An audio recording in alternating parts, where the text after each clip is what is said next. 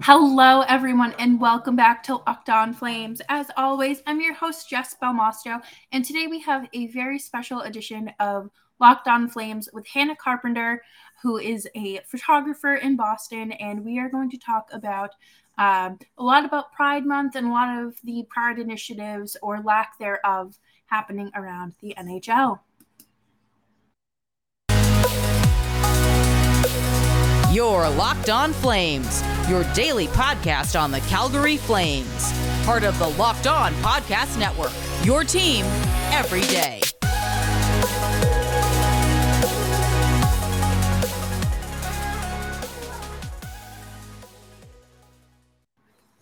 Hello, everyone, and thank you so much for tuning into today's episode. I'm so grateful to have you here, and as always, I'm Jess Belmosto. Thank you so much for tuning in to today's episode, and you can find us anywhere you get your podcasts: Spotify, Stitcher, YouTube, Apple, Audible, Odyssey, you name it. We're here for you, and I won't take up much more of your time, and we will jump right into this, I was going to say interview, but this important conversation.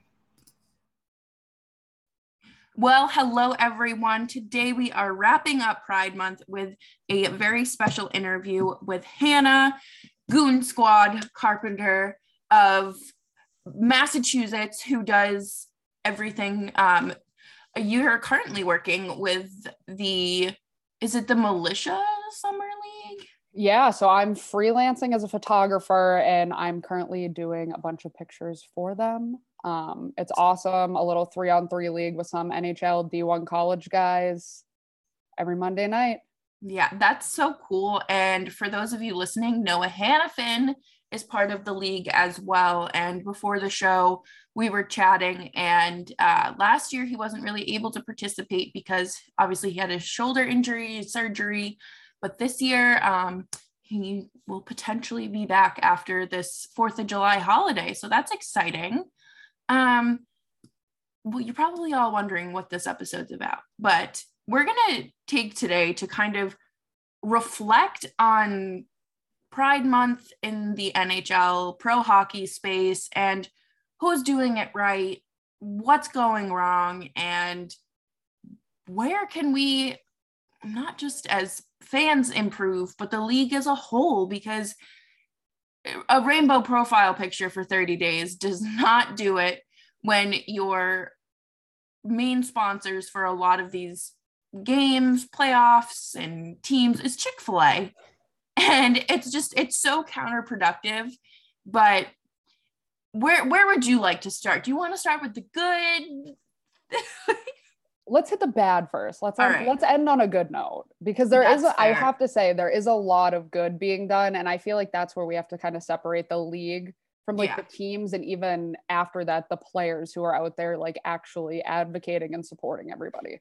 Yeah, absolutely. So I remember it was the Rangers, it was Eastern Conference Finals, and they showed a shot of the penalty box, and it's just literally just wallpapered with Chick-fil-A.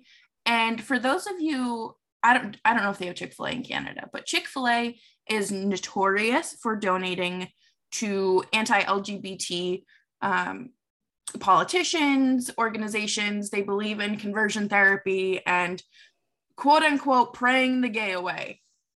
So to have that as a sponsor is just a little counterproductive. It's definitely insulting. Like there's millions of sponsors out there who have money that they can give you that don't support these things and that are actively working to like do good for the LGBTQI plus community. Yeah. And I think it's just something that's so simple that can be fixed. And I understand, it's a business, money drives the league, but I guarantee you they have more offers out there than they can cater to, just because that's the nature of the business. And I've worked in sponsorships before, and it's overwhelming, but I mean, just start thinking with like your audience in mind rather than your bank accounts, I guess.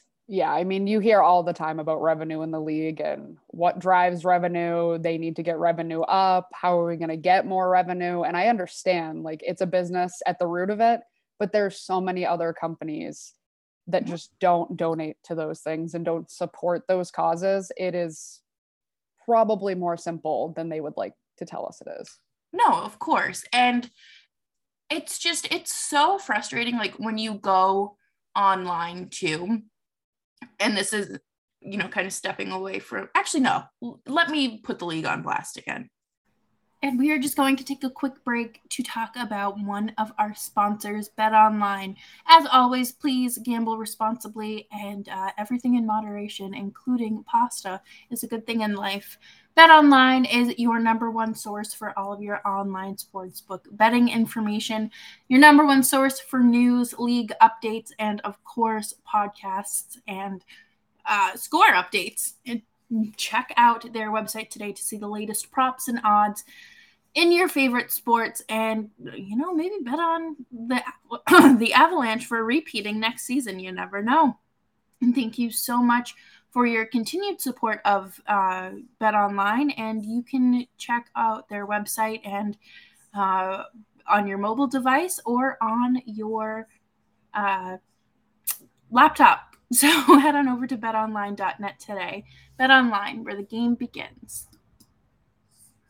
They have military night, they have Hockey Fights Cancer. Like, you separate all these things. If you can separate the military and like first responders, you can separate, like, you want to have hockey is for everyone, which we shouldn't have to do. Literally, we should not have to do this. Have a pride night. I think it's the Golden Knights. They did like, I want to say it was like Chinese Heritage or like Chinese New Year night. I've definitely seen other like heritage nights. Like, that is amazing. And I think that's where the league should actually look around and be like, who's listening to their audience? Who's doing the right things? And why aren't we doing them? Right. And, I remember it was right after the Blues won the Cup, unfortunately. And it was like they had released their theme nights and like honorary nights and things like that. And they had like 3 different like cop nights and first responder nights, but nothing for pride. And everyone was just kind of like, why aren't you focusing on a marginalized community that makes up such a large portion of the hockey fan base? I feel like they just turned a blind eye to that.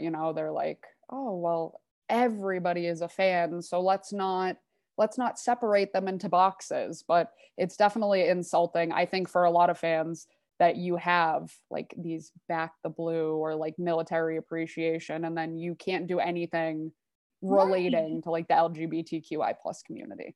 Right. And like, you choose to be a cop, you choose to join the military, and you know what? Good for you. I could never, I have asthma. But you don't choose your sexual orientation or anything like that. So it's just kind of like they're picking and choosing. And I remember the Canucks this year, they did their Chinese Heritage Night, and everyone was in love with their jerseys and like the the special merch that they had designed. And they also did a Pride Night too. And everyone ate that up.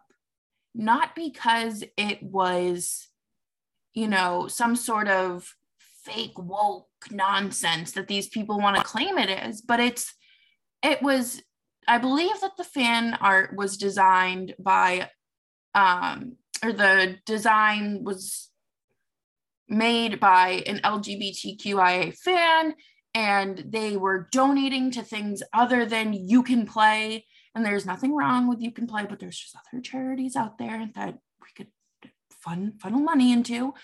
And fans, they want to support things like that. Yeah, absolutely. Like, that was awesome. And I wish I had that fans like on Twitter or something like that. But it was amazing seeing them put that on a jersey, put that on a shirt, put it on a hat. And like, that's coming from a place where someone was told they could do this and they got to express themselves. And the Canucks really took that, and like they tweeted about it. There was a story done about it. And like, that's not fake. That is at the ground level, like just exposure and showing that they care. And the Kraken did something as well, because they had their artist do, I want to say they were a fan, but also an employee or something. They were connected to the organization, and they designed the Pride Night merch around the bisexual flag colors. Yeah. And they were like, well, I don't see that often. It's always the rainbow. And like, there's nothing wrong with the rainbow, but to see like my representation matter. Absolutely. That's what matters to me. And, you know, I obviously can't speak for everyone, but representation like that does matter. I think, you know, you get to really see like, okay, like I'm not alone in this space, even though this space doesn't always recognize me. Absolutely. And I think that's where people, especially like fans of the sport who don't agree with people's lifestyles, if you want to say it that way, I think they just don't realize how much representation matters when you're in a space that isn't exactly welcoming to you. Like I've seen stories of people who are just afraid to be in a rink because a majority of fans that do express those views don't hold back. Like if they don't agree with the way you're dressed or the way you look or the way they're perceiving you, they're going to tell you. And I think it's harder for people like that. Like I've seen a lot of comments on like the rainbow profile pictures of different teams saying like, you want to be accepted, then why do we have to have a month for you? Or you want to be accepted, so why are you shoving this down my throat? And it's like, nobody wants to do that. They just want to be accepted. Right. You know, not any, like, it's not that deep. No, it like, it is and it isn't, but like changing your profile picture to recognize that community is not like some astronomically like life-changing event. Right. I don't know. It bothers me when people, I don't even want to say people are entitled to their views on this, because like, honestly, you're not. Yeah, I struggle with the same thing. Like I want to say like, you believe what you believe, but at the same time, why does it bother you? You know, like you're not entitled to information on anyone else's life or life choices or to pass judgment on that. Right. And like, what does someone else's life, like, how does that affect you in any way? That's the thing that kills me. It's like, you know, when we talk about reproductive rights too, it's like, how does me taking birth control to keep my body healthy affect you? And why do you feel the need to support the government and taking that away from me? It'll never make sense. And especially even further than that, on a level like being a hockey fan. Like, why are you sharing your views in a negative light on a Bruins comment or a Flames, literally, like on their profile picture or in response to their tweets? Like, at that point, like, I don't want to say start a blog, but like, start writing your feelings down. You might feel better after that, because absolutely, I don't understand people. And, you know, but for as many awful people that there are out there, there are so many people who are doing work. And I love seeing like fan-led charity events, like you know, people will pledge like, okay, for every goal Charlie Coyle scores this season, I'll donate $2 to, you know, the Trevor Project or something. And absolutely, like, to me, that's more good than, like, that's what shines more to me than those negative comments, because, you know, that's just a fan, right? Probably working a 9-to-5 job, or they're a teenager, like in college, fresh out of high school, who enjoy the game and love this player and want to donate something. And, you know, whether it be your time or money, like, that's still something that these people who comment clearly aren't doing. And, you know, their negativity, like, obviously hurts, but to see people still be good is really nice. Yeah, that definitely outweighs the noise, I think, in the negative way. But I do think there are teams like responding on Twitter. Like I think the Avalanche and maybe like the Hurricanes, like they actively are on there saying like, it's not about politics, it's about people. Or like, if you don't like it, you don't have to see it. But like, we're obviously going to be here standing with the community because that's just what you do. And I think that's really what people need to start doing. Because if you're going to sit here and post a statement about how you stand with this group and that group and how you don't tolerate hate, then your comment section should not look the way that it does. Absolutely. And I know you can't silence everybody. And like, obviously people are going to say what they want to say, but it just never seems like a majority, even the league itself, like ever puts out a statement like, we don't agree or like anything like it. Yeah. I think it's just one of those things where, release your statement at the start of Pride Month with your profile picture change. And, we do not tolerate the hate that goes along, the bigotry, people like that need to be put into their place. And if an admin behind a social media account of their favorite team does it, I think that's really the only way they're ever going to be humbled, unless you go to a bar and you say something like that and someone's going to knock your teeth in.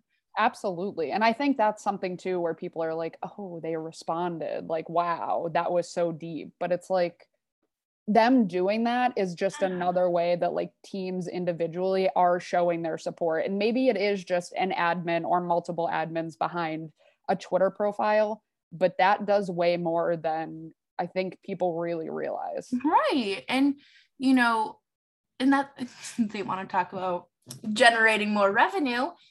If I see a team going out of their way to do something like that, I'm more inclined to say, hey, that's a really cool team that like aligns with my values.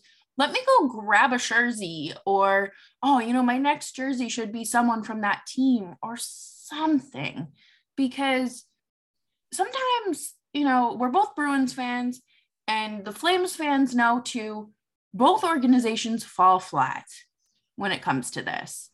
Hello, everyone. I am just jumping in here to say we're going to take a quick break. And if you are interested in listening to the rest of the episode, we do have a second part coming out as well. So stay tuned for that and catch you on the flip side.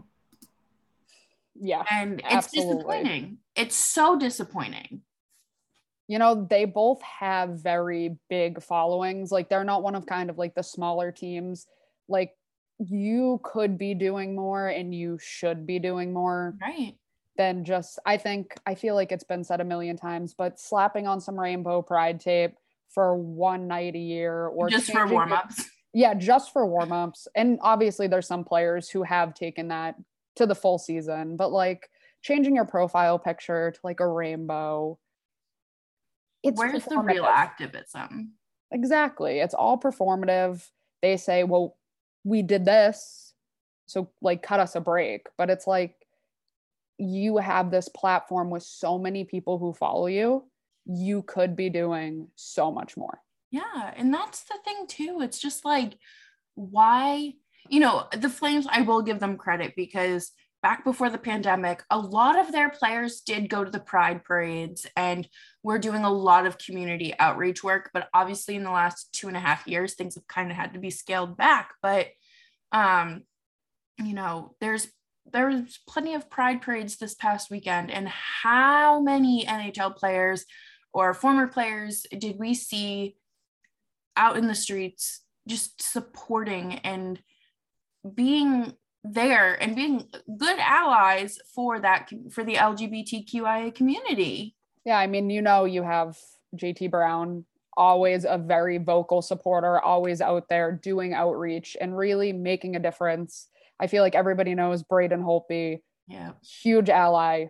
And I want to say maybe there was some Leafs players. Yeah, former Flames captain Mark Giordano. There we go. He was out there, and I was, he's one of those players that I was drawn to instantly when I started covering this team because of how much community work he did. And it wasn't just, you know, a quick photo op here and there or at a local children's hospital. It was quiet stuff. You know, you donate money here and there, and you know, you're still going out in the community. And to see him still doing that with Toronto is really nice. And it, you know, his leadership ability, and you know, he's a leader. He's not just because you're not a captain anymore doesn't mean, you know, those leadership skills magically get stripped away. But it's really nice to see players out there, and especially players like JT Brown, who bring their kids and are teaching them from a young age that we are inclusive. Okay. Like we're not making side comments about how this person dresses or how that person looks. Like stuff like bigotry is taught. It is 200% taught. So absolutely. And I feel like that goes without saying that like those things make a difference. And it's not necessarily that you need to be a player or like team staff out there like photo opping to be like, look, I was here. But sometimes it is just the more quiet stuff, like donating money or like showing up somewhere and being an advocate when you're not asked to, or when that's not like a team responsibility. Like all the videos you see for Pride Month or like even Hockey is for Everyone, sometimes they look either rehearsed, or you can very much tell the difference between the players who are very happy to show their support and the players who are like, you know, this is part of my routine day of doing media. Right. And I immediately think back to the Tyler Sagan Black Lives Matter protest video. What were we propping him up for? Right. Like, I'm sorry, but it's just not, it's the bare minimum. Yeah. And I think a lot of times, even probably players, teams, like they think that the bare minimum is good enough because they're doing something. Right. And it's not to say that it isn't, because it's still more than not doing anything. Mm-hmm. But I just feel like you have the bandwidth to do so much more. And you see teams doing it. Right. And then you see teams turning kind of like a blind eye to it. Oh, absolutely. And, you know, I think that even doing things like not having Chick-fil-A as a sponsor is, you know, that's the first step. Absolutely. Removing them as a sponsor. And it's not just them. It's literally any other company. Yeah. That supports that kind of stuff. And, you know, it's doing things like the Canucks do and the Kraken do to bring in fans and that visibility, because guess what? We're out here. We exist. Exactly. I think another good one is, I want to say it was this past season, the Pens and the Sabres did an actual Pride game, like That's where it was labeled, if I'm not mistaken, as a Pride game. I like that. Exactly. They had very nice jerseys too, where it was like, it wasn't just like a sublimated jersey. Like I'm pretty sure it was like stitched on, and you had like the full like LGBTQIA like rainbow. I don't know if they had other like the bi flag or the panda flag and things like that, but you could tell that there was effort put into that, and they labeled that what it was. And that's what it should be. It doesn't need to be, you know, kind of curtained and like shined over with some cute slogan like hockey is for everyone, because we're not talking about everyone here. We're talking about a specific group. And, you know, that makes it sound like I'm excluding people, but like Pride nights are Pride nights. Exactly. That is what they are for, the same way your military appreciation night for your military people. Not for me. You know, I'm pretty sure they play during Black History Month. Why are we not having a Black History Month night? Or why are we not having any sort of different heritage nights? Like there's so many different communities and nationalities that make up fans of the NHL and players. Right. Why aren't we highlighting that? It's so cool to me because I am learning so much from different like heritage nights, or, you know, when they have like the ceremony puck drop and like it's someone that like did something really cool for the organization that I knew nothing about. Yeah. But where we need more of it. Absolutely. And I think it just goes to show you when teams are doing it, that either they're putting in the work behind the scenes or it's not as difficult to set up and market as teams would like you to think it is, because you can do it.